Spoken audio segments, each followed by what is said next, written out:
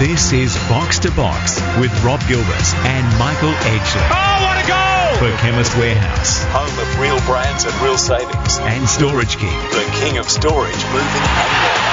Absolutely fantastic! Hello and welcome to Box2Box, the show that is everything football on Macquarie Radio NTS News Talk Sport. You're with Rob Gilbert and Michael Edgley. First edition news with Willem van Denderen shortly. And with the momentous news that Cheryl Salisbury is set to become the first female footballer to be inducted in the Sports Hall of Fame at this year's ceremony in Melbourne on Thursday, the 10th of October, we're delighted to have Cheryl on the show to chat about what not only is a great personal honour, but a high watermark for the women's game in Australia and a long overdue recognition.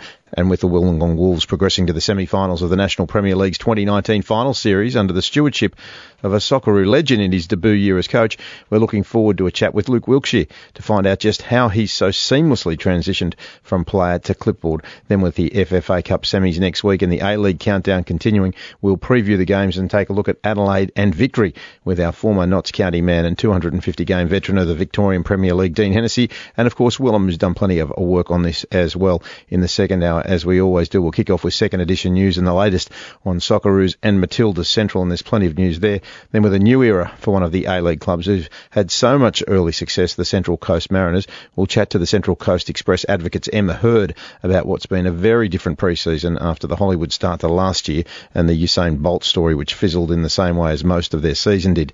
A busy week in Europe with plenty on, so we'll chat EPL and some shock results in the League Cup. Of course, we'll wrap it up with stoppage time as we always do. Michael, plenty on this week? Always plenty on, Rob. Looking forward to the show. Looking forward to honouring Cheryl Salisbury. That's a wonderful achievement to be inducted into the Sport Australia Hall of Fame. I thought it's been a big week for the FFA too. My understanding is that the CEO hunt, we should have a shortlist soon, or that won't be publicly available, but we understand that... Throwing your hat in the ring? No, I'm not, Rob. No, that's nice of you to suggest that, but no, I've got other priorities, Robbie. It's interesting. We understand the shortlist will be out soon, and or they'll be, making their way towards a shortlist. And the board elections, 2 vacancies to fill on the FFA board, with the Deputy CEO of Optus, Kelly Bayer-Rosman, standing down, and also BT Funds Management, Crispin Murray, not going around. They were both board members from the Lowy days. So my understanding is the clubs and the federations are doing their due diligence as we speak on potential candidates for the board. And obviously... some good news and some bad news during the week for the junior teams of the Australian Federation. The junior Matildas, the mini Matildas, went out at the semi-final stage of the Asian Cup in a 3-0 loss to North Korea. That means they won't qualify for next year's Under-17 Women's World Cup in India. But the good news is that the Joeys, the junior Socceroos, the young ones, in their qualification for next year's Under-16 AFC Asian Championship, they were able to get over the top, get to the top of their group with wins over Macau, Mongolia, Timor-Leste, and a big win over the host of the group, Vietnam, 2-1, to go through to their competition in Bahrain this time next year. So well done to the Joeys, and bad luck to the junior Matildas, the mini Matildas, who for the first time in 10 years were able to at least make it through to the semi-finals, and they'll have in a couple of days' time a third-place playoff against China. Willem. G'day, Michael. G'day, Rob. Some more news on Australia's underage sides. The Olyroos have been drawn in Group A for the Under-23 Championships in Thailand in January. The group comprises Thailand, Iraq and Bahrain. Australia needs to progress from the group and finish in the final 3 to book a ticket to the Tokyo Olympics. I think the group looks manageable. It's a massive, massive opportunity. Yeah, absolutely. Top 3 teams from that event go through to the Olympic Games. So obviously, and maybe... depending on where Japan finish, if Japan finish in the top 3, the 4th side will go through. So, yes, interesting times for the Olyroos, and that's a good group, but obviously they'll have to get through to the quarterfinals and then battle their way to the semis and see what happens from there. The A-League will wait until the week of kick-off to hold its season launch in a bid to gain clear air once the AFL and NRL seasons are completed. Marketing for the season has so far been scarce, with club bosses hoping for a sudden boom rather than a protracted lead-in will get the job done. Marketing for the A-League was often criticised under FFA control, guys, and it seems the new ownership are doing exactly the same thing. I don't understand why they seem to think that people can't enjoy the AFL or NRL and know that the A-League's coming up. I don't think they're mutually exclusive. I agree with you. It doesn't make any sense. I mean, I spend most of my life in advertising and marketing, and unless you've got a very, very small budget, you don't leave it till the last minute to market. And I see that wry grin on your face, Michael, and I think you are suggesting that is exactly what the reason is. So we're hearing, other reasons for it, but are we saying there's just no dough? I think that's the issue. There is no dough. But also, I'm just waiting because, football fans and pundits and soccer Twitter, they have been lining up, kicking the FFA about the promotion of the A-League for the last sort of, 5 or 6 years in particular. Now the clubs are in control. And I understand, Rob, you would appreciate the significance of this. They've got a committee of people that work at clubs. They've formed a little cohort of people who will make the decisions on the marketing. That's going to go well, isn't it? Could you imagine representatives of the clubs getting in a room and agreeing on how to market the A-League? Really? I mean, so we will have some rocky times with this new A-League infrastructure, and I just wonder... Well, what do they say? Be careful what you wish for. That's right. I just wonder in a couple of years' time when maybe will the narrative be, oh my God, this was much better when the FFA was running it. You never know. That might be the case. Yeah, look, I guess we all hope not, because of course we do. We want it to improve, but it's not unlikely that there's going to be some rocky times, and we all know that old sort of... we want to know who's going to be the independent chairperson of the new A-League body, so that'll be interesting as well. Yep. FFA have announced the National Club Development Policy to assist the administration of grassroots clubs. The NCDP will develop a model for clubs to follow, which will hopefully enhance and maintain standards across the board. It's an updated version of the National Club Accreditation Scheme from 2012. Yeah, good news. Any resources that are in play for clubs is important, and that's an important piece of work that the federation should be well and truly investing in all the time. On the pitch, Western Sydney have been dealt a huge injury blow, with Radoslav Majewski rupturing both his ACL and MCL at training. Majewski is one of Marcus Babbel's big-name recruits and was shaping up to be the Wanderers' number 10 this season.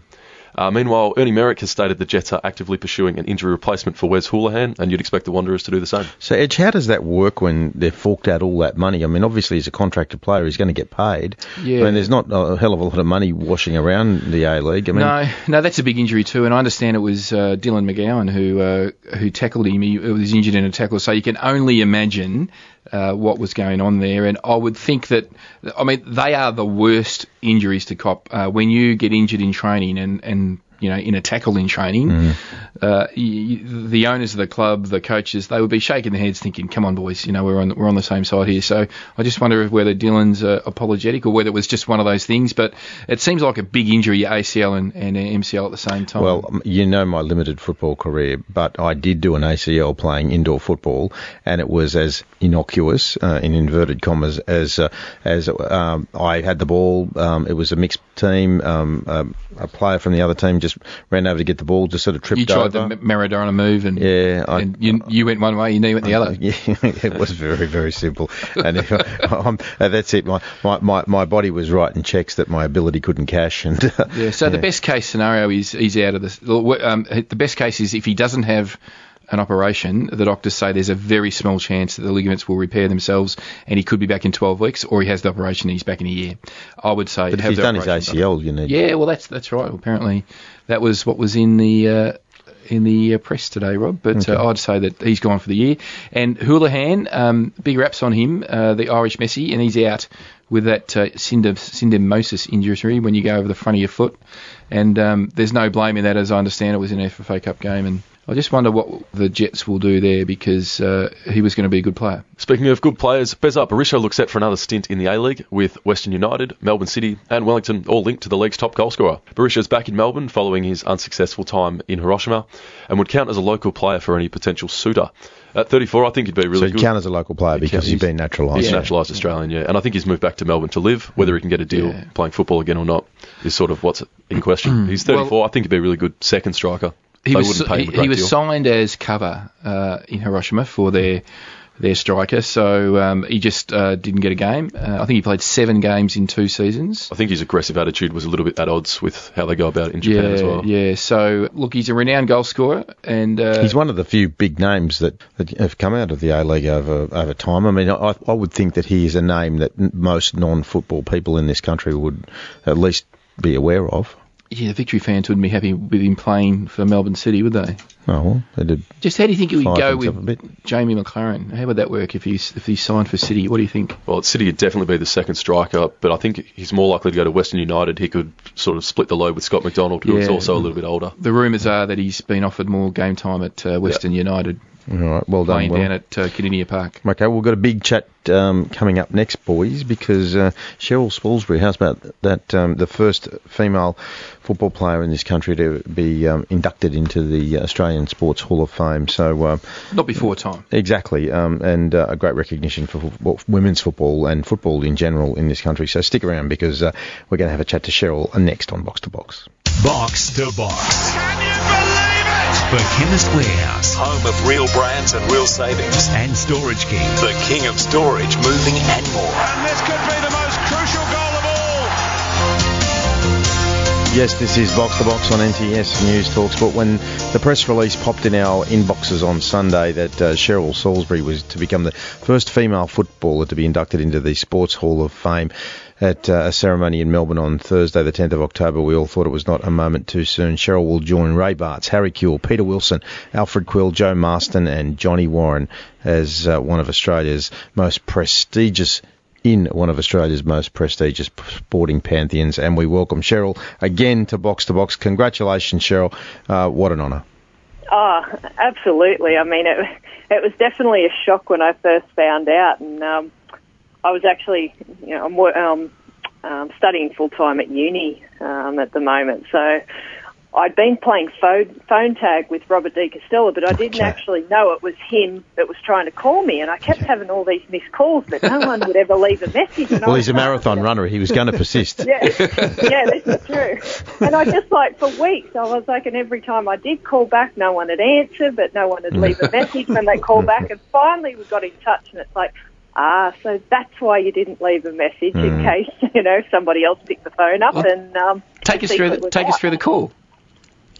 Oh, it was just, he introduced himself, and it's I remember from way back the years of being down at the AIS, being a scholarship holder down there, and, he just said that, you've been nominated by the panel to receive the Australian Sporting Hall of Fame award, and, it's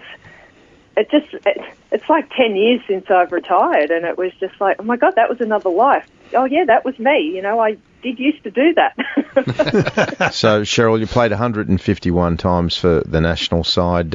You had an international career, and you were with the early stages of women's football in the United States. But Chris Niku, he summed it up well. Cheryl understood the potential of Australian women's football and made it her mission to transform the sport she loves so that future generations of Matildas could reach their full potential and live their footballing dreams. You're a humble person, but do you feel that sense of pride when you hear those words spoken about you? Yeah, and it really does sum up. It probably more so now that I'm older and more mature, and I'm on the other end of not being a player and realising, how much further we've still got to go for equality. And, I bang on about it and I harp on about it. And, a lot of the time I get asked by people interviewing me, but aren't you grateful? And it's yeah, I'm grateful for a lot of things, but, right now I'm no different than any other mum and dad trying to either work full-time or I'm trying to study full-time, no income, trying to jug family and bills and all those sort of things. And, that's because we didn't have equality back then. We weren't paid as players. And I'm not talking about equal pay. This is just, even minimum wage to be not in the position I am right now, struggling to find work because, as a female athlete, you're not guaranteed jobs afterwards because you don't have the fame and the media exposure that a lot of male athletes have, or the money behind you to be able to set yourself up in a business or something. So, it's that constant fight that I'm still going on about, and it's not just about the money, it's about everything that those ripple effects of not having work, not having a job, that goes into not having superannuation. I'm halfway through my working life and I've got no super. I'm actually, Cheryl, I'm so glad you answered the question that way because we are actually at a really pivotal time in the continual evolution of the women's game. At the moment, there's another CBA that's currently being negotiated, and it's probably a tough one at the moment for the players and the federation, because the A-League club's independent body, which will control the W League, is involved. So there's another stakeholder in the negotiation, so it might slow things down a little bit. But when we just talk about the national teams, the women who represent Australia on the international stage, they work just as hard, just as long. They have just as many camps. They have just as many games. In many ways, they play more games. Yet the return they get is, it's not a little bit different to the boys. It's like a gulf. I've always said that to work towards parity, and you're right, it's not going to happen overnight, but there has to be incremental steps every time there's an opportunity to make an improvement. And I actually think that the players, I'm talking about the boys here, the men, can actually take a leading role. There's been a couple of players' associations around the world that have, the men have taken, have said that we're not going to take an increase in our payments to ensure that the women get more, so they are not on the breadline. They're the sort of things that need to happen here, don't they? It's not just the administration, but it's every stakeholder right through the game needs to recognise there needs to be a change. Yeah, and when I talk about equality, that they're the sorts of things that I mean, that regardless of whether you're a male or a footballer, if you play for your country or you play in the A-League or W League, these are the things that happen. Now, I've probably spoken before about it. Some of the girls in the W League don't get to shower after a game at a double-header because there's not enough room in the change room. That would never, ever happen to an A-League player, and it would be great to see men stand up and say, you know what, regardless, a footballer playing at this level should be able to shower after a game, or a footballer playing at international level, shouldn't have to worry about losing their job because they've got to go away to a World Cup, and their employer won't keep employing them when they get back because they take too much time off. I would love to see men stand up and say, this isn't good enough. These are footballers representing our country. We need to do more to make sure that they're looked after enough so that they can train and compete with the rest of the world, as the Matildas are now, because they're full-time athletes. They're competing with the rest of the world. Yeah, they mightn't have done as good in the World Cup that everyone expected, but they have been beating the best teams in the world because they're professional footballers now.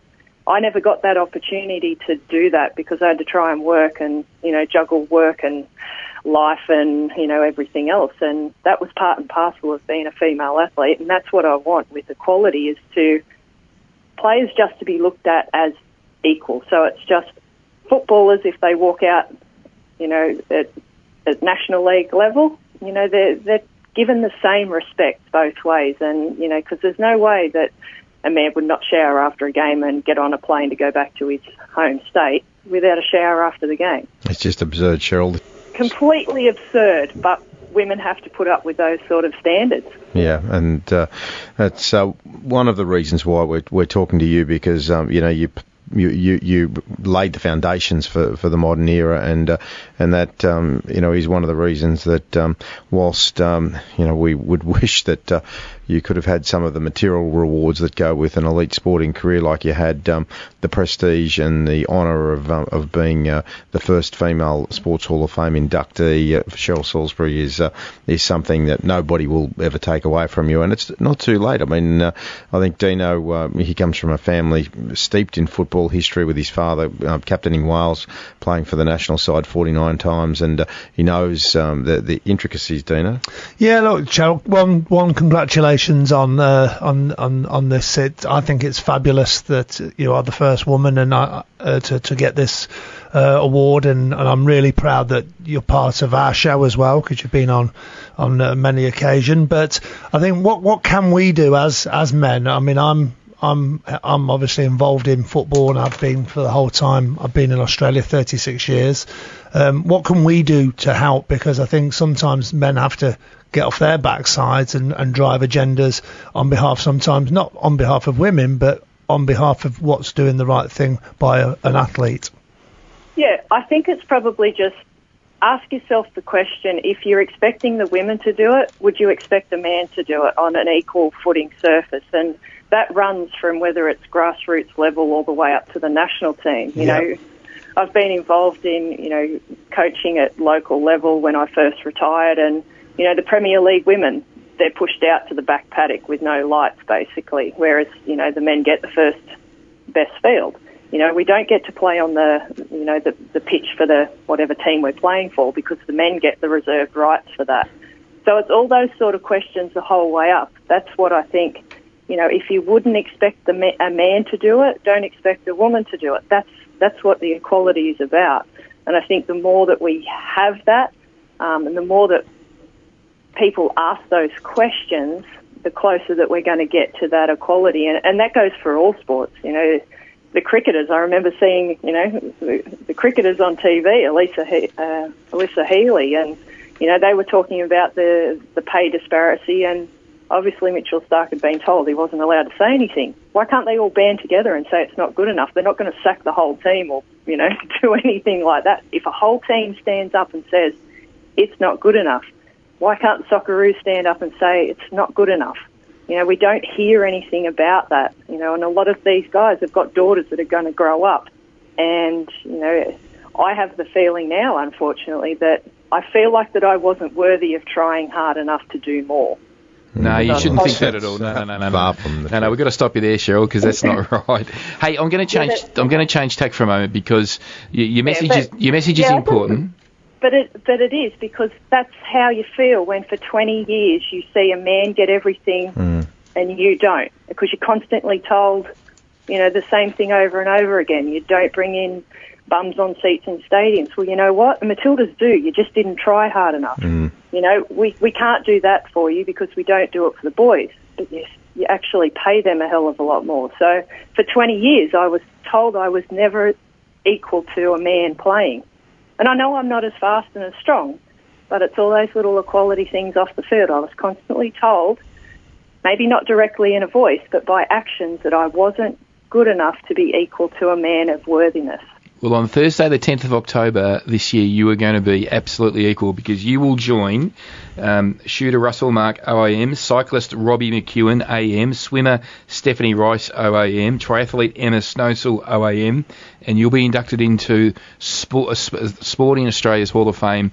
You have reached the pinnacle. You are a absolute icon of the sport of football, and I hope that you have the most wonderful night on that night. Sit back and enjoy all the accolades that are going to come your way, because you've earned every single one of them, Cheryl.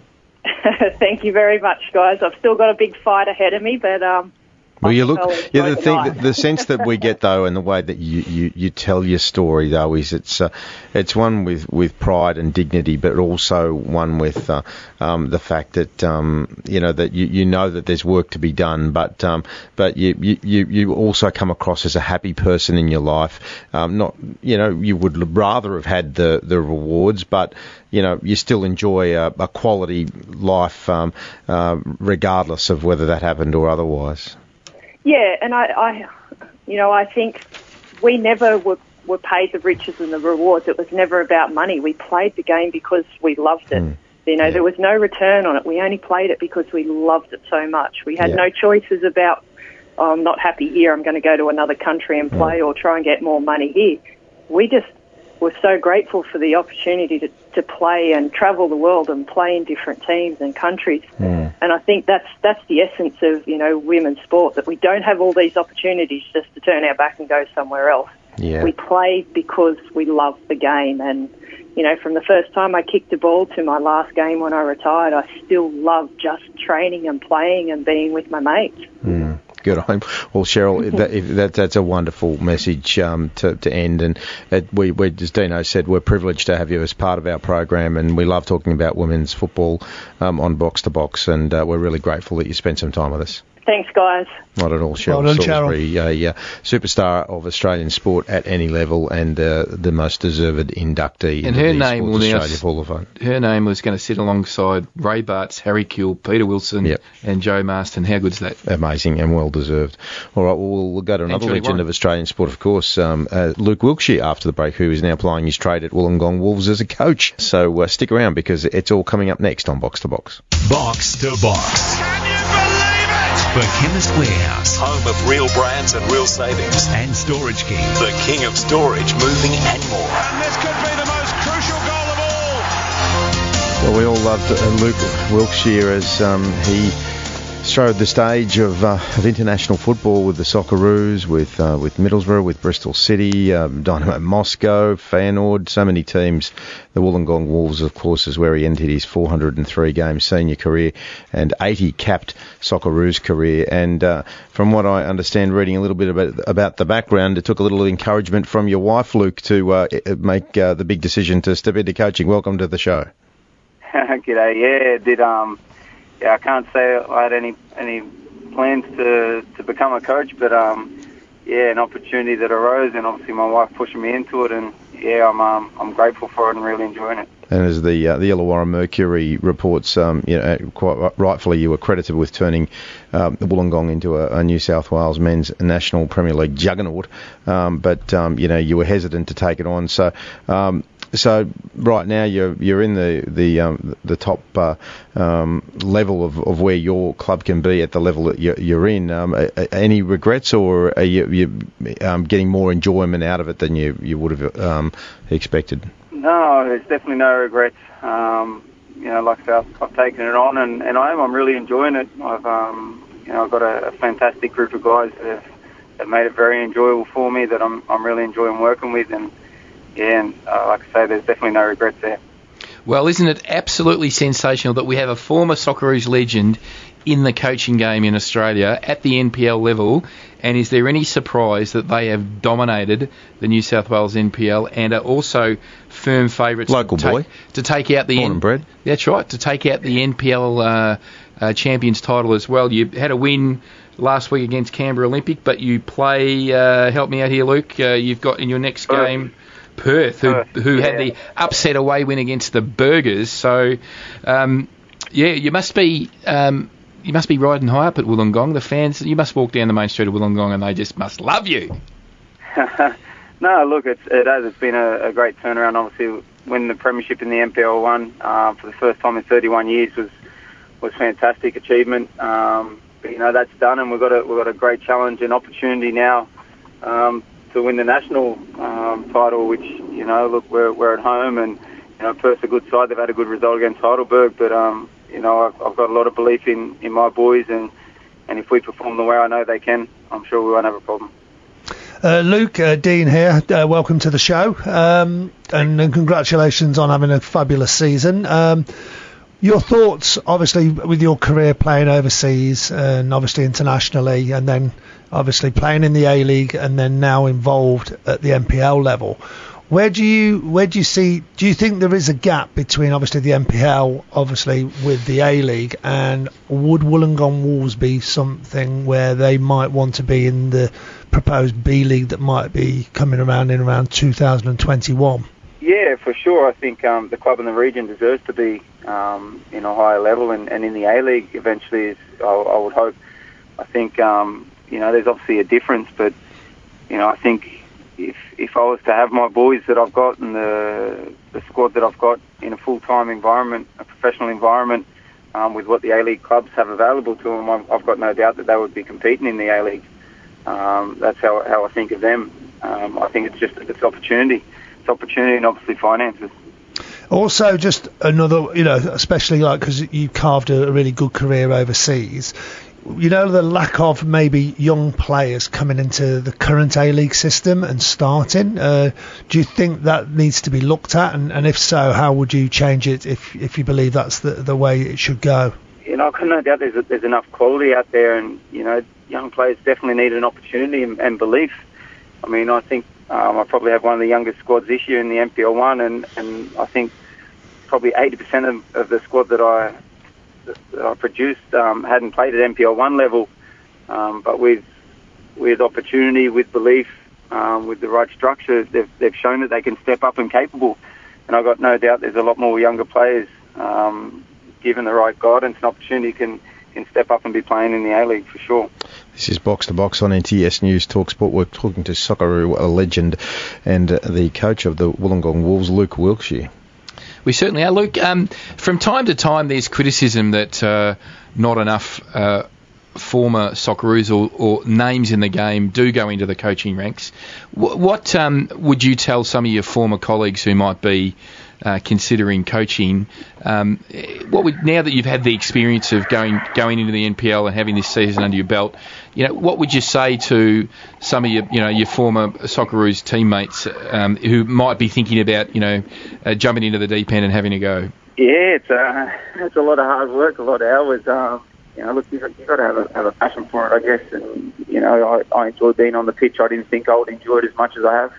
I've spoken to my boys. It's been one of the most satisfying years of my career in football to see other players develop and be successful, and to be able to help them to, I guess you could say, fulfill their potential to an element is very satisfying and rewarding for me. So you go for it. There's no harm in trying, and should the opportunity arise and you feel you want to have a crack at it, then definitely. When you've played so many years in football, then it's just getting across to the players and the younger guys, what you've experienced and what it takes.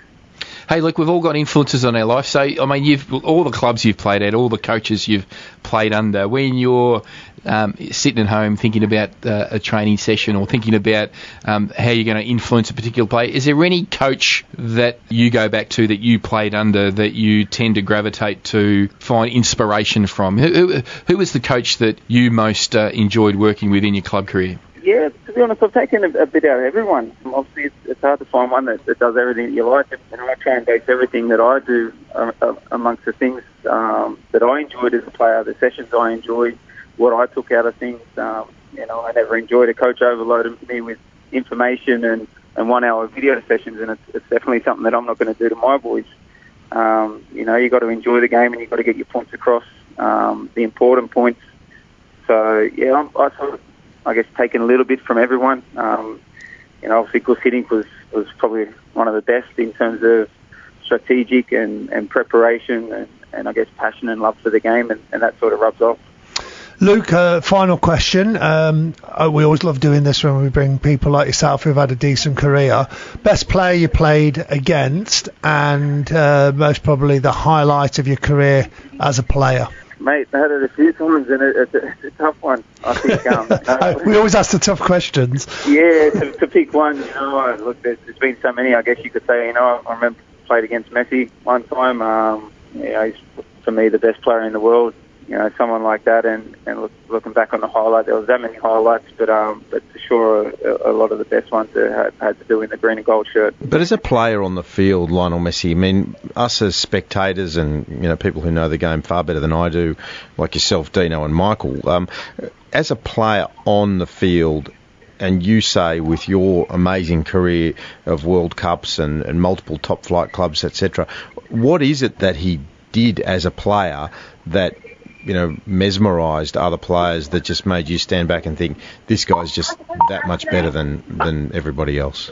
No, mate, he's just naturally gifted. He's the way he is, there's no hard work. He makes it look easy. The way he can move with the ball, the way he loves to play the game. It's just so natural for him. I was a player that probably I wasn't gifted with that much ability. Had to work hard for every little bit that I got. And you see someone like him, it's just born in him. Well, good luck on Sunday. Wollongong Rules will host Perth SC from WA for a shot at the National Premier League's Grand Final, which will be on the 5th or 6th of October, Luke. We wish you well. It's just, look, it's not lip service. It's just absolutely sensational that we have someone who represented our nation so many times and so with so much honour and prestige to be in the game at the NPL level, learning your craft. And I hope we see you in the A-League soon, and who knows where that'll take you. Cheers, fellas. Thanks very much. Luke Wilkshire, thank you very much for joining us. Wollongong Wolves coach and Socceroo legend. It was great to have Luke on. Certainly was. Yeah, He's it awesome. was, yeah. Great memories of Luke. I mean, I remember when Gus Hiddink plucked him out of, I think he was playing at Bristol, wasn't he?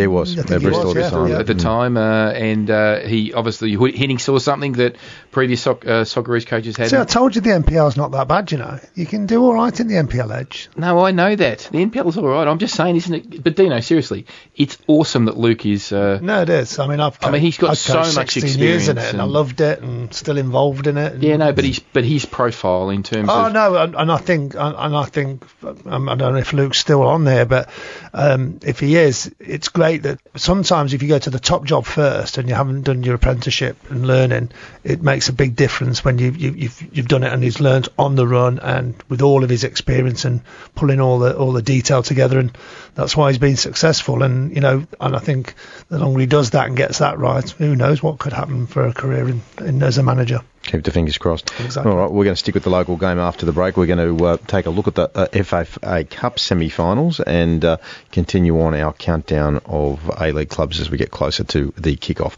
That is all next on Box to Box. Box to Box. Can you believe it? For Chemist Warehouse Home of real brands and real savings. and Storage King. The king of storage, moving and more. And this could be the most crucial goal of all. This is Box to Box, and it's not far away now. The other codes in Australia are wrapping it up. The AFL Grand Final this weekend, the NRL the following weekend, and then finally the A-League starts. So we're going to continue on our countdown. Is anybody going to go to the NRL this weekend? I understand there's 25,000 seats left for the NRL match at the Sydney Cricket Ground on the weekend. Nobody likes it up there anymore. They don't go to the games. What's all that about, Rob? I know. Look, I'm not going to rise to the bait, Michael, so we'll move right along. Serious? You know I'm a Don't they fan like as it well. anymore up there? No, they love it. They all Anyway, just want to watch it on TV with their that's exactly what with they their do. rashes. Exactly, rashes, because it refreshes. Or their tuies. Yeah, exactly.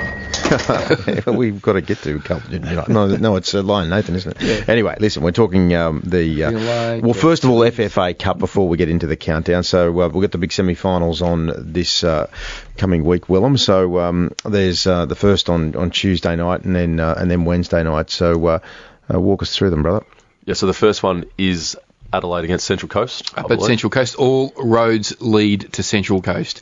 The big blockbuster A-League, the Titans. And we're going to talk to Emma. Titans. We're going to talk to Central Coast Mariners. They're back. We're going to talk to Emma Hurd about that. Yes, so we'll Just on brack that, about I was in Wales at the time, and I actually watched the quarter-final against Hume on the Sky. Okay. So It's a big night for Broadmeadows. Yeah. You did mention that. You mentioned that when you came on. Yeah. So it was good. But then I had to fly and miss the goal. Did you catch the rain at the end of the game? No. Very localised rain at the end of the game. Yeah, with beer. Did you hear about that? I did. Yeah. Hear them throwing the beers. Yeah. So, And then the second clash is Melbourne City against Brisbane Strikers up at Perry Park, which we're both a fan of the venue there, Michael. We love Perry Park. It's a great venue. Yeah, and good luck to Brisbane Strikers. Yeah, absolutely. and Fantastic effort. their young coach. Young Owen. Yeah. I mean, Out of all of the teams that have made, all of the federation teams that have made the semi-final of the FFA Cup, Dean, I sense this is the best chance that any team has to do well. Not win, but do well. Well, it'd be a great story for football, wouldn't it? I mean, we talked about the lack of marketing in the first hour. It's just 'cause it's if Perry we can Park, get a fairy tale story like that come Yeah. through, that's as likely to build a little momentum. Yeah. Well, what are your tips, Willem? I will go with City and Adelaide. I'm going for look, just the fact that the Titans of the A-League are back in town. I'm going for Adelaide to beat them. Adelaide to beat Central Coast, and I think Melbourne City will win against Brisbane, but I don't think it will be easy. I think Central Coast will win. I think they're just on a bit of a roll. After their huge win over Hume. And as much as I'd like Brisbane 97th minute winner against Hume. Yeah. Oh, look, it's football, isn't it? But then on the other result, I just can't see anything. But You're such a pack of pikers. No one wants to tip the upset, do you? Go on, do it. Of course You I'm do going to tip the upset. You knew I was going to from the start. Strikers. So I'm taking the Strikers in an epic boil-over, yes. So the Strikers to beat Extra time, City. pens? No, I just think I'm just going to go with the victory. I know, on the punt, you don't want to sort of, when you're tipping the upset, to get too accurate. You just want to go with the result. What's a pack of pikers, Rob? Well, it means that you're not prepared to have a go. I wonder where their term comes from. Pikers are gypsies. Is that where their term comes from? Can we fact check that, please? Yeah, I think we need to do that. I don't know. Can we fact check that on the and the Central Coast Mariners. So well, that's job for you, please. Yep. All right. We want to know where the term pikers comes from. Strikers, the Mariners in the Mine might have been pikers. All right, and okay, so get into your. Oh, here we go. A piker. I looked it up quickly. In North America, a gambler who makes only small bets. There you go. That's you, pack of pikers. A person. And in Australia, a person who withdraws from a plan or commitment. So no, I'll go with the North American. That was my intention for using that word. Fair enough. Always learning. Willem, the club countdown. Who are you doing first, Willem? Got Adelaide first. They finished 4th last season and did quite well in the finals. New era under Gertjan Verbeek, who's of course coached a lot in Germany and Holland, his homeland. They looked in good touch in the FFA Cup, which is touched on. They do have a couple of big outs from last season, Isaias and Craig Goodwin. I know there are a number of fans who hope that Isaias would finish his career at the club. He's won the last 3 club championship awards, so that certainly leaves a big gap. And Verbeek still has a foreign spot left to sign before the season. Looking at their key players, they've signed hometown boy Riley McGree outright from Bruges. He spent a lot of time on the bench at Melbourne City last season. I don't think that'll be the case this year. He'll be central to everything they try and do in attack. And Michael Jakobsen, who'll also be crucial without Isaias. He's now the most experienced player at the club. He's also we quite like him here on the show. He's a good guest, so expect more of the same from him throughout the year. For me, a couple of players that I'm really looking forward to their development. Alassane Touré, he's been very, very good in the FFA Cup. Just wonder whether he can continue and sort of get a look in terms of a regular start. I'm really looking forward to that. And Jordan Elsey, I've had a sort of an eye on him for some time about a potential future Socceroo, and I'd like to see him really kick on again this year. He did well last year. He was injured for a part of the year, but I think he's got some potential down the track. We'll just go through a couple of Verbeek's signings. He's brought in Christian Opseth from Norway. He's a 29-year-old striker, not to generalise, but sort of players from that part of the world have struggled a little bit, especially once it gets hot in Adelaide. So good luck to him. We'll see how he goes. And he's also brought in Michael Maria, a 24-year-old left winger who he worked with at FC Twente in Holland. He's won 20 caps for Curaçao. I think, Rob, you and I were pronouncing it Curaçao. But it's actually the Dutch Caribbean island where the blue liquor comes from. Yeah, so that's why we were going on. Of course, yes. And some of their early fixtures, they kick off the season at home against Sydney FC, as they did last year. They're then away to City and the Jets. They then have the bye in round 4 before hosting Brisbane in round 5. It's quite a tough start, that. It is tough. If they don't get a result in the first week, they're not back at home until round 5. I think their squad's skinny. If they lose a player, like just to say Riley McGree goes down, they're in trouble. Yeah, with that, especially with SRSR as well. Yeah, they're in trouble. Yeah. And Victory, it's the post-Muskie era. What a turnover. It's weird, isn't it? Yeah, what a turnover. This is a genuinely new era. Kerr's proved himself at Adelaide on a bit of a shoestring budget. He's now at a bigger club with a bigger budget, better facilities, but sort of more of a demand for success, and that's not a knock on Adelaide at all. He's made fans happy. He signed old boys Robbie Cruz, Adama Traore, Andrew Naboot. I often call Victory the Melbourne Victory Old Boys Football Club because of the amount of blokes they bring back in, and he sort of slotted straight into that. But we should note that all 3 of those guys are at different stages of their careers to when they left initially. New signings, he's gone quite old and experienced. Jacob Poulsen's 36, Christian Dobras is 26, a bit younger. Midjan Basha, 32, and Tim Hoogland, 36. So that can work both ways. If you get a couple of injuries, it can blow up a little bit. So he's sort of put all his chips in there on those older guys. He's a good coach. He's a commitment to fitness. I think they'll be fit. And I just think the quality of Naboot and Cruz will do them very well alongside Tornovan. Yep. For me, they're a team that will finish at the pointy end of the season. Pointy end of the ladder and at the pointy end of the season. Just going through their opening fixtures, round 1, a massive derby at Etihad, so a home derby against Melbourne City. They then host the Wanderers at the same venue. They then go away to Brisbane. They're then home to Western United in the first of that sort of rivalry, and then home to Wellington at Amy Park in round 5. It's not a bad start. They beat Western United 6-0 in a training gallop about 6 or 7 days ago. So I don't know can you read anything into that? I just think it's a good start for Victory, especially if they win the derby and get off to a real flyer. And then, but can you read into the fact that they had a scratch match against Western United and beat them 6-0? No, they might have just been looking at the recruits that we've got 2 or 3 signings to make and just make a decision. All right, well done, Willem. Gentlemen, that is the end of our first hour. We are going to get stuck in, of course, at the top of the next hour, second edition news. Socceroos Matilda Central. We're going to talk to the Central Coast Express advocates, Emma Hurd, about the Central Coast in more detail, all the goings-on in Europe, and we will, as we always do, wrap it up with stoppage time. Stick around. That's all next on Box to Box. Now, this is Box to Box with Rob Gilbert and Michael Edgley. Oh, what a goal! For Chemist Warehouse Home of real brands and real savings. and Storage King. The king of storage, moving and more. Absolutely fantastic! Welcome back to Box to Box, second edition news with Willem van Denderen shortly, including Matildas and Socceroos Central. We're going to chat Central Coast Mariners with the Express advocates Emma Hurd. It's a new era up on the coast, and hopefully it'll be a bright new era, a brighter start than this time last year. Plenty in Europe, stoppage time, of course. Willem, you got a stack. I do, Rob. Socceroos and Matilda Central for the Green and Gold Army. Support the Socceroos in their World Cup qualifier in Taiwan in October. Following that, follow the young Matildas in Thailand as they compete for the 2019 Under-19 Asian Cup. Both packages are available at ggatravel.com.au. Aaron Moy has finally made his starting debut for Brighton, getting through 70 minutes in their 0-0 draw with Newcastle, which also, of course, means a second clean sheet of the season for Matty Ryan. Quite a few Aussies found the net across Europe, starting with Aiden Rustich, who scored his third goal of the campaign in a win for Groningen. Mustafa Amini scored the winner for AGF in their Danish Superliga clash with OB, and it was a really good goal as well. He was well outside the box on his left with plenty of bodies in the way. We'll see if we can get that one onto the Box to Box Twitter page. Tom Rogic returned to the starting lineup with a goal in Celtic's 5-0 win over Partick Thistle. Graham Arnold won't be including him in the upcoming squad. He'll be getting his knee back to 100%, and he'll also be getting married. And Craig Goodwin is off the mark in Saudi Arabia, scoring the only goal for Al Wada in their win over Al Fayha.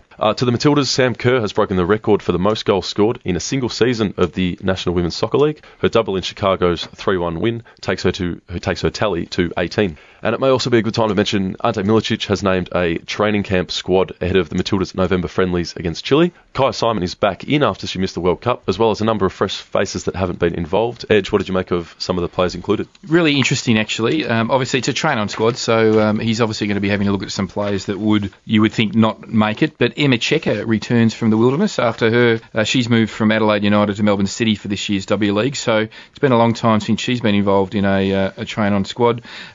There's some youngsters there in Alex Chidiac, who's playing for Atletico Madrid in Spain. Interestingly, they elected to give Samantha Kerr a rest. They elected to give Emily Gilnick not call her up because she's playing for Bayern Munich in the Bundesliga.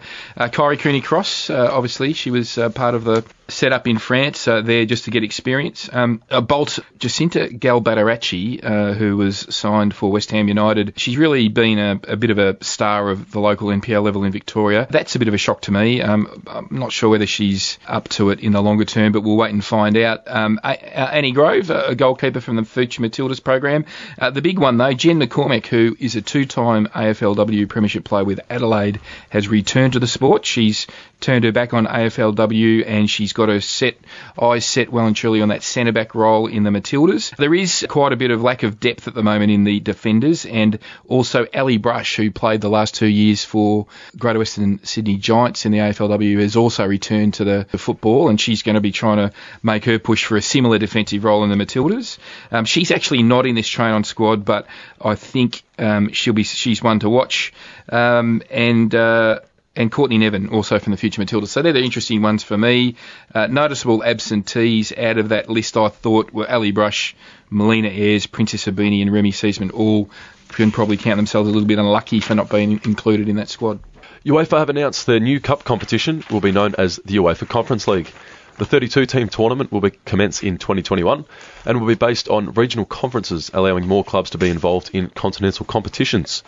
It seems a bit of a stretch to me to include more football in the calendar, but the Nations League was such a success, probably can't be too sceptical. See how it goes. I'm sceptical because if they have this competition, they need to put the winner in the Champions League to make it real. Otherwise, there's always got to be an incentive, doesn't there? Yeah, I'm not sure where it fits actually without that. Yeah. Fair enough. But I'm with you, Willem. We don't really need any more, do we? No, I don't think so. No, I don't think so either. Lionel Messi has been voted the best male player at the FIFA Football Awards for the 6th time, with Megan Rapinoe taking home the best female player. Jurgen Klopp and outgoing US women's coach Jill Ellis won the Best Managers of the Year. Notably, Marco Bielsa won the Fair Play Award from back in April when he ordered his players to allow Villa the equaliser in their clash in the Championship. Did you see Megan Rapinoe's speech? She really came in off the long run and, as she tends to do, advocated for women's football. She's a change advocate, isn't she? And she's but she used some great analogies, which I thought were particularly relevant around homophobia and racism and just general hate that goes on. And I've found her a little bit prickly over time, a little bit difficult to warm to, but that speech I really liked, and I thought, using sometimes your platform for positive messaging is.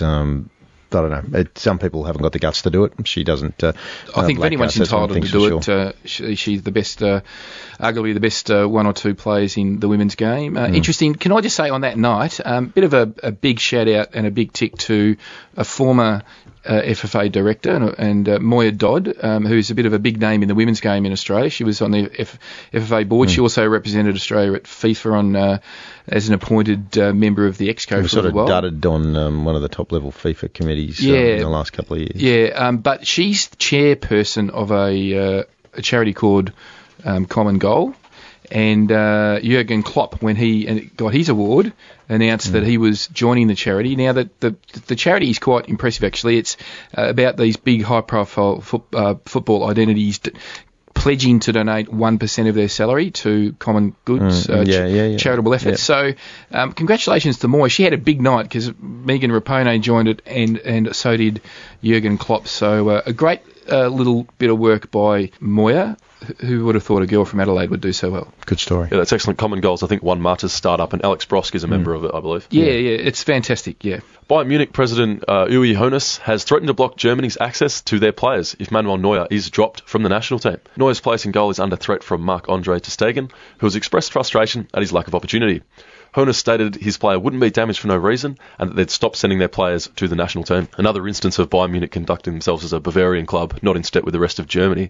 I don't think they can actually block players without FIFA sanctioning them, but it's very contentious. But it just sounds absurd that a club would say that sort of thing to leverage their sort of muscle and think that it's not going to come across as just the big boys trying to throw their weight around, and ultimately they're not going to get what they want anyway. Well, they're the biggest boy in German football, so I think it's an example of them flexing that big bicep they've got. Mm-hmm. This was an interesting one from 2013 that's only just surfaced now. Liverpool are believed to have paid Man City a £1 million settlement fee after hacking into their scouting system. Liverpool's believed to have accessed City's Scout 7 database on hundreds of occasions.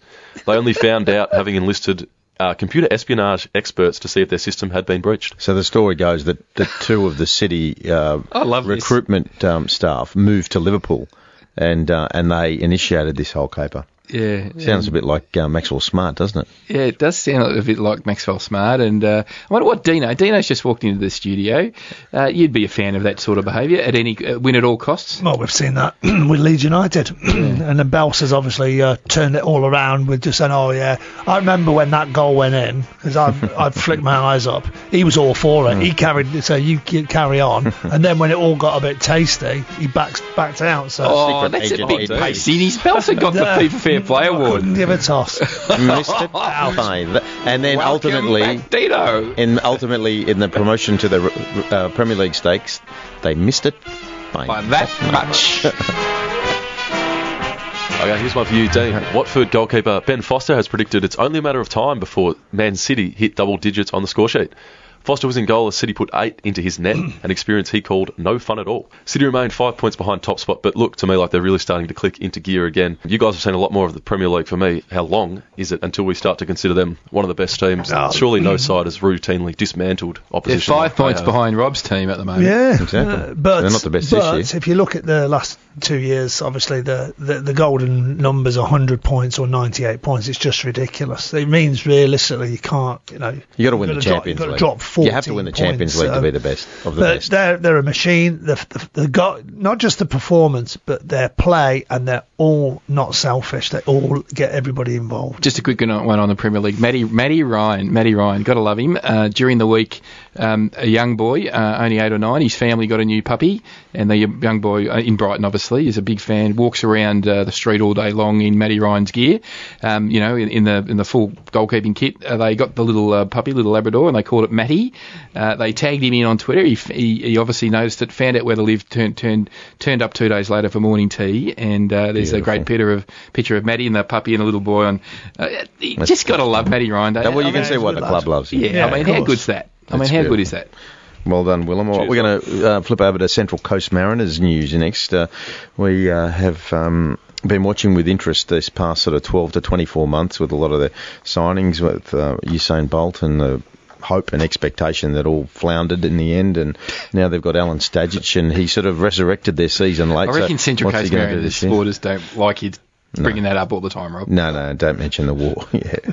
Well, I didn't get away with it this time. Anyway, Emma Hurd from the Central Coast Express Advocate is going to join us after the break on Box to Box to chat about what's going to happen this year. Stick around. Box to Box. Can you believe it? For Chemist Warehouse Home of real brands and real savings. and Storage King. The king of storage, moving and more. And this could be the most crucial goal of Yes, this is Box to Box on NTS News Talk Sport. Now, about this time last year, we were talking to Patrick Bowden, who was then with the Central Coast Express Advocate, about Usain Bolt, what he was bringing to the Central Coast, the excitement around the league. And it was exciting. It was interesting. There were plenty of people on both sides of the fence. There was no grey area in the Usain Bolt discussion. I remember which side of the fence Dean was on that one. And you remember which side I was on, so they were polar opposites.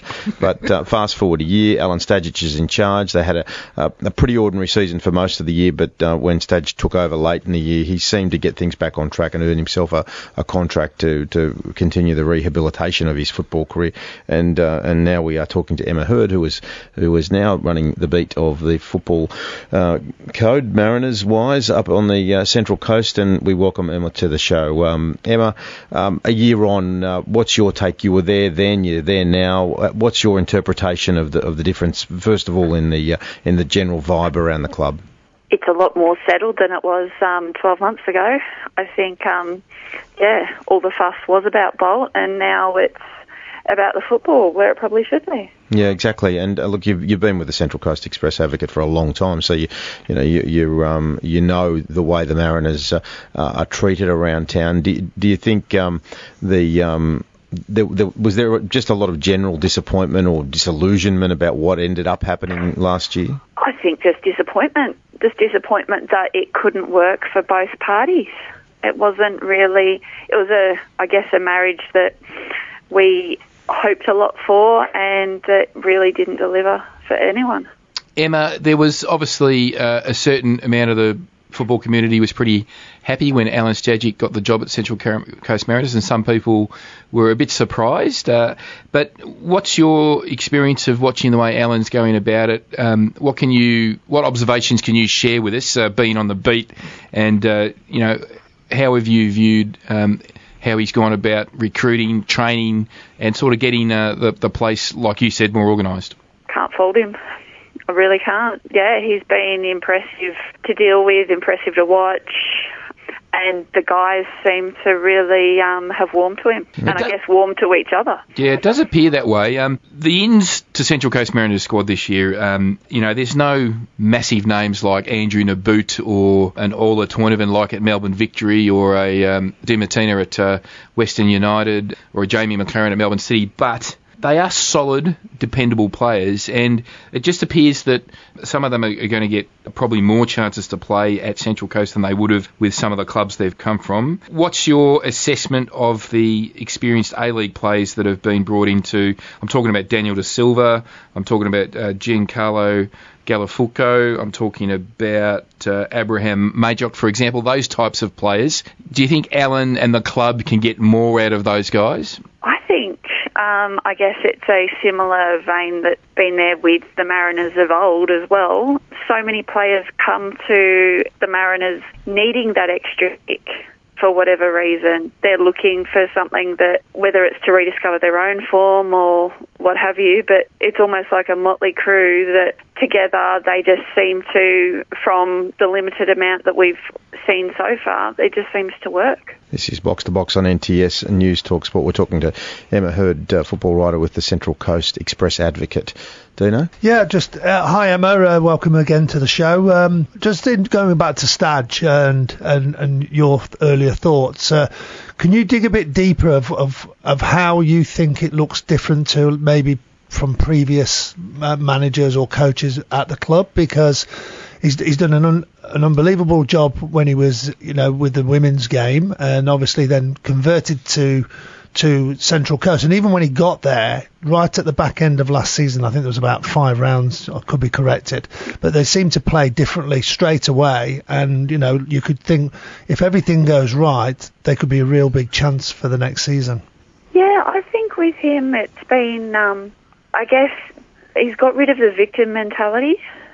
There's been a lot less of his fault, their fault, whatever it may have been in the past, and it's just everyone's taking responsibility for themselves for moving forward. He's been very open with them about what he wants and what he needs, and they're just responding. So Emma, with that more positive vibe around the place, and as you say, a victim mentality is never conducive to a pleasant environment to work in, whether you're in any form of professional or a professional sports person.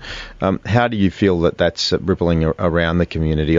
From my childhood, remember some wonderful days spending holidays up around the beautiful environs of the Central Coast, and it's just a magnificent lifestyle for people to live up there. But they've just never had a sporting team of their own that they can truly claim their own. And there are so many regional areas of Australia, whether it's Newcastle in rugby league or Geelong in the AFL, who've been able to really claim a great team. And in the early days, the Mariners looked like they were that team, and they just have lost their way. Do you sense that latent hope and expectation of a team that the local area can call their own is ready to come back? They're almost too nervous to hope too much. They really, I think this semi-final will be a real sort of a chance for the players to make a statement and a chance for the fans to just see that it is the real deal and it's not just us getting our hopes up again. Emma, we noticed, I just love the fact when A-League clubs sign international players. Ziggy Gordon, he's been signed from Hamilton Academical. He's awesome. Does that mean because he's been signed from Hamilton Academical, does that mean he's smart? Oh, we only signed smart. No, he looks a lot of fun. I've been following whoever does the club's social media, Instagram and Twitter and so forth. They do a fabulous job because he seems like he's got a very big personality, Ziggy. Yes, yeah. He's just happy to have a bit of fun. When he first got here, I had a bit of a chat with him and he confessed to watching a bit of Home and Away back in the day. And, it was super cold weather when he got here, but he was quite happy to go and have a run on the beach just because he could. I think he's just good value. I think he's good value. I think he'll become a bit of a cult figure up there this year. Yeah, I'm certain of that. Another player that I'm interested in is Kim Un-sun. He's been signed from Korean club Ansan Police. So is he laying down the law for you at the Central Coast Mariners? Oh, I think I'm quite excited to see what he can sort of provide for us. It was a very long period of would they sign, wouldn't they sign with the two Koreans. So we've got one of them and hopefully he'll be the goods for us. Yeah, I hope so too. He looks pretty good, and I'll be interested to say whether he gets an opportunity to play in the semi-final. I'll be watching that closely. Emma, I was overseas when the quarter-final was on, and I actually watched most of the game on the Sky Sports over there, but missed the goal at the end and a bit of the melee after when some of the players got when it started to localise. The rain was localised in the players' race. In the players' race, which is poor form. But again, I was at Hume City for 3 years as technical director, so it's a great stadium to play in, but they left it late, didn't they? And how are they going to focus, in your opinion, on how they're going to attack their semi-final? I tell you what, I'll be shutting my eyes if it gets that close again. I can't put my finger on it, but they are making it quite hard for themselves and hard to watch. But I think that once it all clicks, yeah, I think they're going to be really good to watch. One game away from a final, Emma. Exactly. Hey, Emma, it's Absolutely. been great chatting to you. Thanks for joining us on the show, and we'll pick up the phone from time to time throughout the season because we're really all hopeful that the Mariners do sort of improve, and hopefully you can sort of give us that improvement from a local point. We've got a family fun day at the club this weekend, so hopefully that'll just add to the vibe. And all the details, no doubt, on the club website. So if you're up on the Central Coast, check it out and get along and support. If you're a Mariners fan, you make sure you get along to that semi-final. They're going to need all the help they can get, and it's a good launching pad for the season. Absolutely. Thanks for your time, guys. Thank you. Emma Hurd from the Central Coast Express Advocate talking about the Central Coast Mariners. Well, we're going to go to the other side of the world and European football next, aren't we, Dino? You've got it all ready to go? Just about. Next on Box to Box. Box to Box. Can you believe it? For Chemist Warehouse. Home of real brands and real savings. And Storage King. The king of storage, moving and more. And this could be the most crucial goal of all. Yes, welcome back to Box to Box. What a great episode it has been tonight. Cheryl Salisbury, Luke Wilkshire, Emma Hurd from the Central Coast Express Advocate. I think one of our Hall of Fame interviews was the Hall of Famer herself, wasn't it? That'll actually go down into the Box to Box podcast highlight reel, that one, because she was making a lot of sense, was Cheryl. Just reflecting on her achievements. Yeah. 4 FIFA World Cups, 3 Olympic Games. Not bad. Yeah, exactly. Not bad. All right, well, we're going to get into Europe in a moment, but before we do, you've got to drop everything, guys, because it's the Chemist Warehouse half-price vitamin sale, and it's on right now. Oh, I need some vitamin C. That means there's half price off all Blackmores and Swiss vitamins, half price off all Bioglan and Nature's Way vitamins, and half price off Naturopathica and Wagner vitamins. I need some B12 as well. B12, got to get your B2 as well. I need some aftershave. Aftershave. Willem, you need some Rexona, mate. You smell nice at the best of times, given that we don't stink up the... I drive him home every night. He's working hard, Willem. He studies all day long and all night long. He doesn't get out in the sun. He needs some vitamin D. Correct. No, I get out in the sun enough, Edge, don't worry. Well, I'll head into Chemist Warehouse, so don't worry. How'd you go with the collection of the medallions last week? The collection of the medallions went really well. How did you go? I didn't get the McClellan Trophy, but other than that, went all right. Well, I've got them all. I'm going to bring them in and show you next week. Okay, the AFL and NRL I'll bring mine trophies. in, mate. Did you get them all? Yeah, of course I got them all, yeah. With half price, they selected. How do you think I got them? But did you get them from the shop or did you get them from the office? Well, what do you reckon? You're not going to miss out on half price vitamins. Drop everything. Rush to Chemist Warehouse. The vitamin sale. The half price vitamin sale is on now. With vitamins this cheap, you'll want to be quick. Chemist Warehouse. The great savings are every single day. Hey, Dino, a bit of action in Europe, as there is every week. Yeah. You've been away for a couple of weeks. I have. You went to, let's just indulge ourselves for a moment. You went to Wales. You went to England. You went to Poland. Greece. And Greece. You started off in Greece, didn't you? Yeah. You went to Crete. Went to Crete. Yeah, how good's that place? What a beautiful place. Paradise. Yeah, I saw some of the pictures. Photos. And your mate John Beckett got over across to Crete. Yeah, he got across, right? Yeah. He was my partner, so to speak. But didn't go to the wedding. Did you get any damage on the dance floor happening with JB? Not really. No. What about no doubt there was a bit of banter between Derby and Nottingham just to pass the time away? A little bit of that. But generally he was involved in everything they did, apart from he wasn't on the wedding list unless someone dropped off. Right, okay. And no one did. So he went all the way to Crete with his bags and missed the wedding. Yeah, so laters. Well, hang on. We love you, JB. We love you, JB. How did he not just sort of do an Adam Sandler wedding crash? So Sue Wynn, the mum, who's of the daughter, and Nick, who's the groom. I've known the family since 2002 and known Sue since 2008. And what happened is that basically when my boss got married to his wife, Sue came up with Janine and I.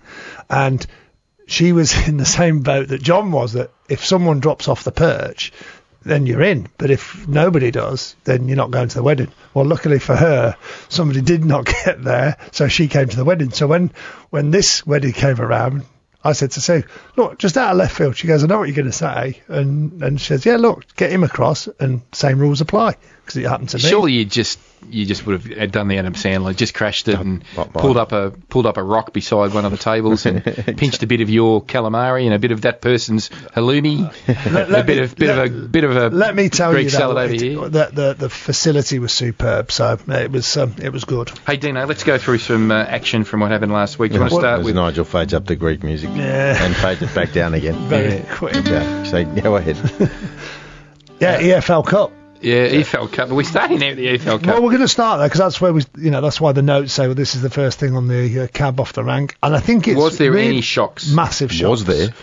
Well, and I say that with tongue in my cheek. Well, Crawley Town beat Stoke City. They're in a world of pain. They're in all sorts of trouble, Stoke. Lost on 5-3 on penalties. Portsmouth Southampton, disappointing outcome there after there was violence between the fans. I heard that. But also, That's one of the fieriest derbies in all of football in the UK. But did you hear that a guy, and he got absolutely smashed by the police, he was hitting the police horse? Yeah, that was funny. There is some social media footage of a guy hitting a police horse in the nose, and then the guy on the police horse chases him, but in a direction where he turns a corner and runs into about 15 other policemen who grab him, and the guy on the police horse says to the other policeman, "This guy's been hitting the horse." Well, didn't they take matters into their own hand? He got a whipping. He got a whipping. A little touch-up, I think, there. Yeah.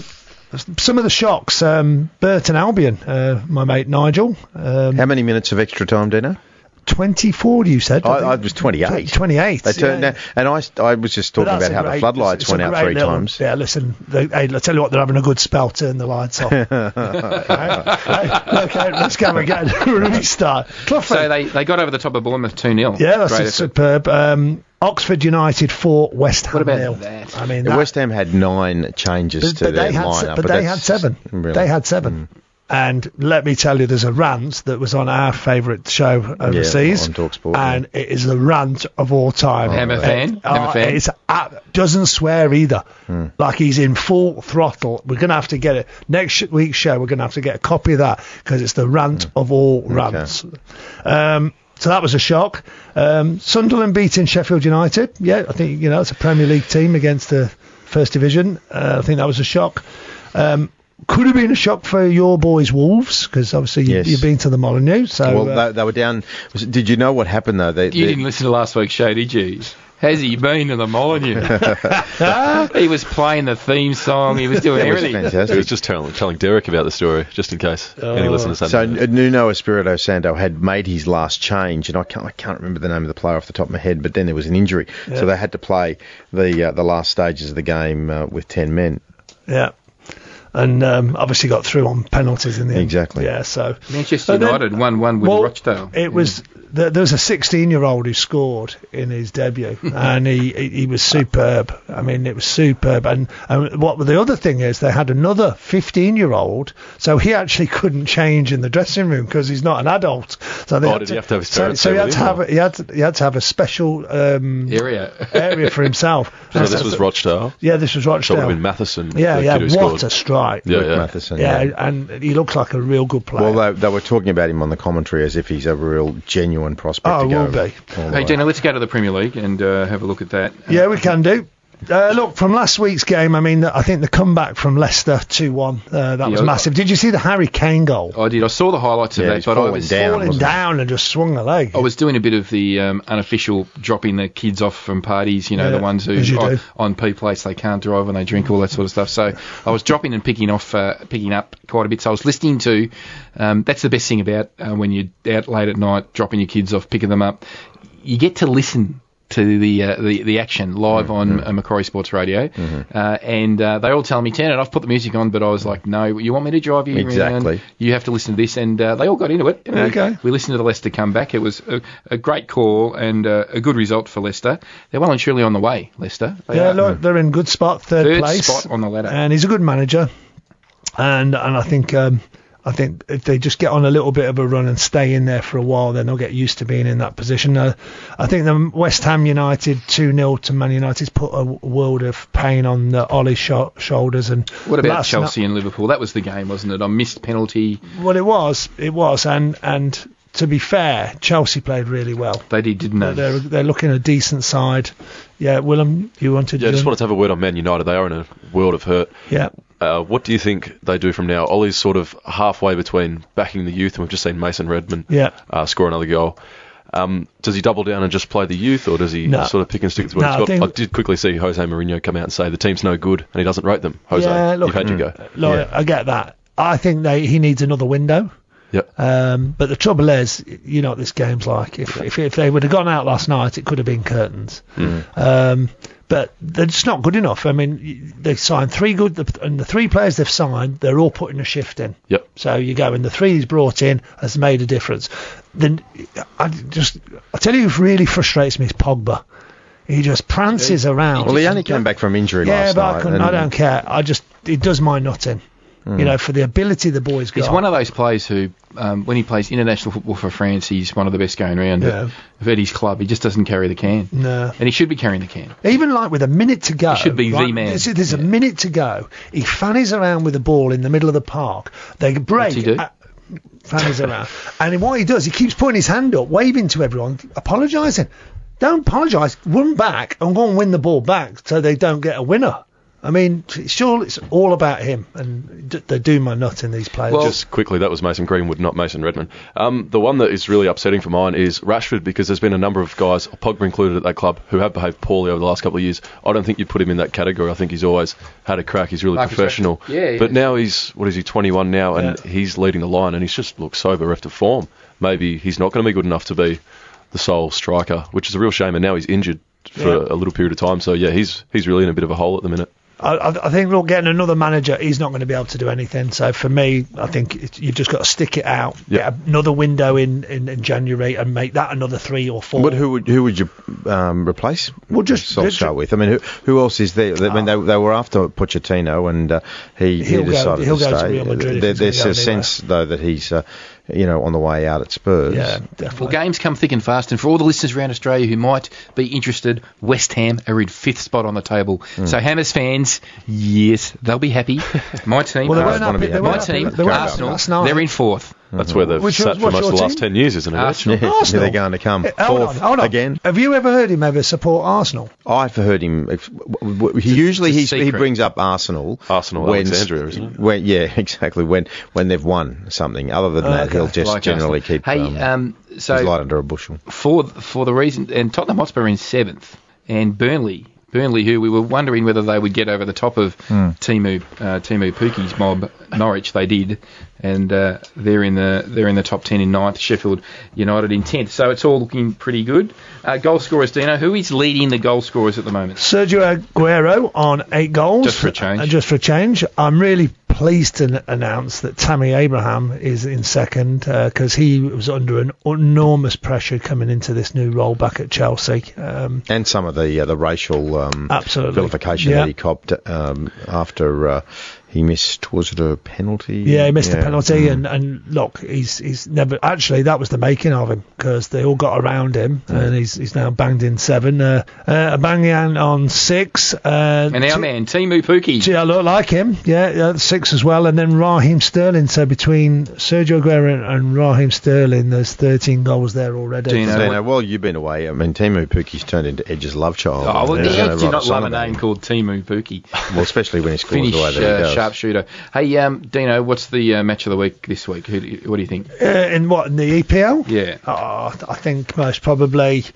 I think the Bournemouth-West Ham game is 6v5, 1 point gap, and I think at the bottom end of it, it's the Wolves versus Watford. That's a game, isn't it? That's a game and a half. Now, guys, Rob Gilbert's second team, Wolverhampton, against Watford, 19v20. I'm going to make an executive decision as we wrap up this chat on Premier League. We've got a little bit of time left in stoppage time, and we've been dropping the ball in recent weeks on the Championship, and since Dino's back, let's pick up on some of the loose sort of stories that we haven't been covering. What do you think? The championships. Where are we now? It's stand by. Well, because I said we're going to do it in stoppage time. We're going to do it in stoppage time. And this isn't stoppage time. Okay. Yeah, so we're cutting this short, or are we still? No, we're going to wrap it up now, and then we're going to do stoppage time. Okay. All right. So Dino, you just. I needed smoke signals for this. Or you could take the wax out of your ears. All right. Stand by, ladies and gentlemen. Stoppage time is next, and we're going to talk about the championship. All right. Next on Box to Box. Box to Box. Can you believe it?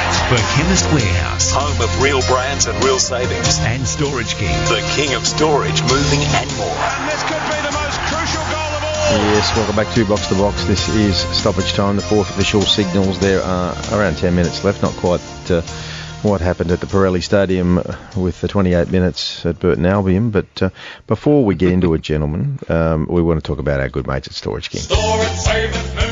You know what it's like. We talk about it often. You accumulate so much stuff over your lifetime. Willem, you're a young man, but you got a bunch of 50-year-old plonkers you're working with. I'm not 50 yet. Enough of that. Nearly. I'm not yet. Nearly. Dino, he's just shaded the other side. I turned 53. Oh, give me a break. I turned 53 the other day. Shaded? I'm quite deep into it. That's right. Forget about that. We were at Dino's 50th a few years ago. It was like a century ago. My 53rd on Tuesday, by the way. No one said happy birthday. Happy birthday, Rob. So you got to get to Storage King if you've got a bunch of this other stuff. What is going on there? Talk about that's some of your worst knowledge. Yeah, exactly. And we're talking about Storage King, of course, because you accumulate a lot of things over your life, and you've got to find a place to get them stored. And you go to storageking.com.au. That is the place to go. They are the kings of storage, moving, and more. So stick around with Storage King. Gentlemen, the championship. The championship in England is Dino's favourite league. It's one of my favourite leagues too. And I understand Dino's been overseas and shooting around with his mate Richard Rutsky, and Leeds were playing Derby, and Richard apparently piped up and said, Dino, Derby got done, 1-0. Little did Richard know there was still 2 minutes in the game to go. I only know the next day. And before we knew that, Derby drew against Leeds 1-1 in what would have been a grudge match based on what happened. There's a big rivalry, massive. Yeah. I watched the Damn United there and back twice. No, it was, and it's still going. Yeah, absolutely still going.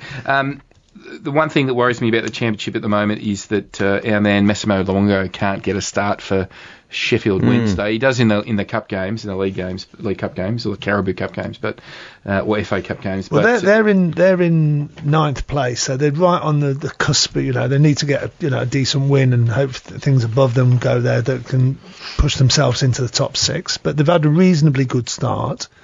We call him Jackson Irvine, but the commentators from the championship call him Jackson Irvin. And he's the main man at Hull. They're in 14th spot with 9 points, so they're sort of just lower mid-table, got a little bit of work to do. In terms of the Australians, that is significant. So Dino, what do you... Leeds, Swansea, Preston... Albion, West Bromwich Albion, Queen's Park Rangers, Nottingham Forest are the top six. So John Beckett, Nottingham Forest in the top six, he would love that. He would be very happy with that, yeah. But does any of those clubs shock you? I think Swansea does. But they've got a new manager, and he was highly acclaimed from within. I think I can't remember the guy. I think it was Dan Ashworth. Maybe recommended him to get the job, and he's done obviously a fabulous job because they joined top with Leeds.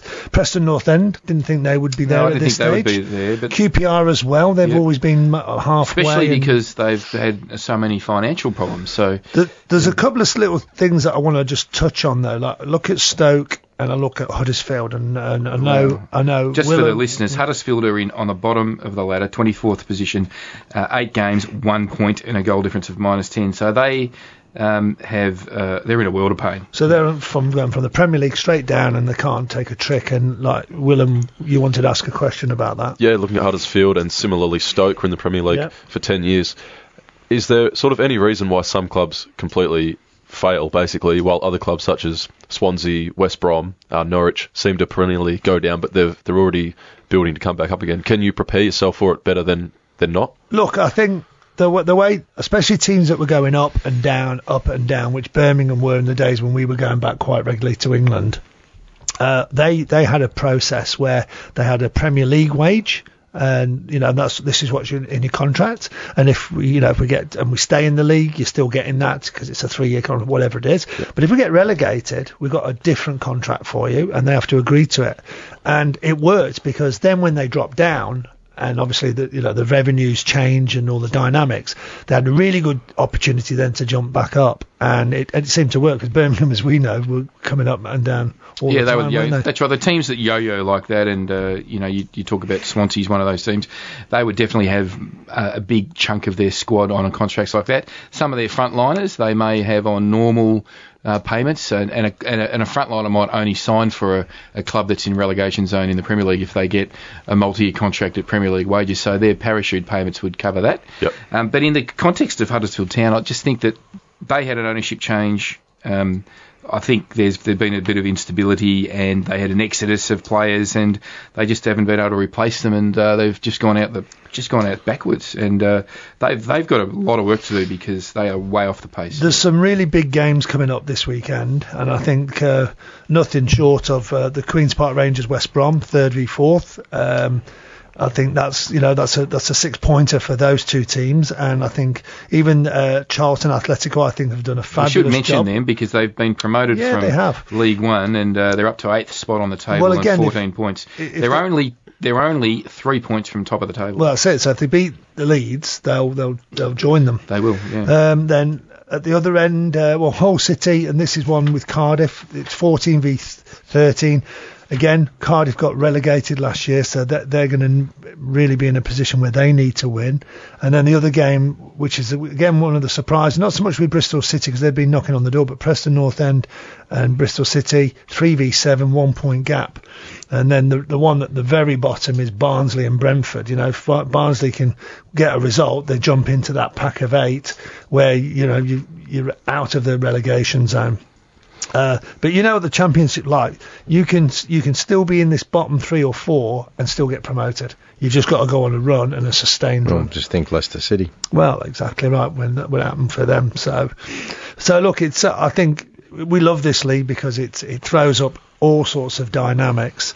But I look at the table there, and I look at my team Derby, on 8 points, but 2-3 wins. Yeah, games come thick and fast. Absolutely, they do. They're in the top sort of eight teams. But exciting times in the Championship, and you can see the pick of the games on beIN Sport. And we do. I chatted to Jackson a couple of weeks ago, and he's really in that sort of stage where coming back from Socceroos camp, about to go back into Socceroos camp, obviously with the Nepal game coming up again soon, and Chinese Taipei in Taiwan. Exactly, where they're really digging in hard. I mean, they're not out of the woods for a spot in the promotion, as you said, Dino, and he's. He hasn't given up on his dreams of Premier League. And ship hasn't sailed. I mean, let's be realistic. He's now a mainstay in the Socceroos, and if you watch a whole game, he's their main player. Yeah, he is their go-to player. He's on I'd say he's on probably most of the money there. So he has to deliver for them. Mm-hmm. There's no doubt about it. I've got a scoop that I'm not going to announce now, but from a Championship perspective, there could be some interesting news this time next week. You can't do that. It's just for the listeners, just to get ready to make sure you're tuning in next week to our show. Championship news. Edge looks like the sort of the cat that got the cream, so he obviously knows. So you haven't got a very good poker face with these things. You look like you know what he's talking about. It's like anything. Things have to develop and get signed off and all that, but I think it could be a very, very interesting outcome. Dean Hennessy he's going to be named manager of Birmingham City. Wow. I doubt it. You take us all over as your crew? I'll be your media manager. I wish. All right, boys. Well done. That's another show done and dusted. We really enjoyed chatting to Cheryl earlier on. Luke Wilkshire was great, and our first time Emma Heard from the Central Coast Express Advocate. Dino's back from Greece.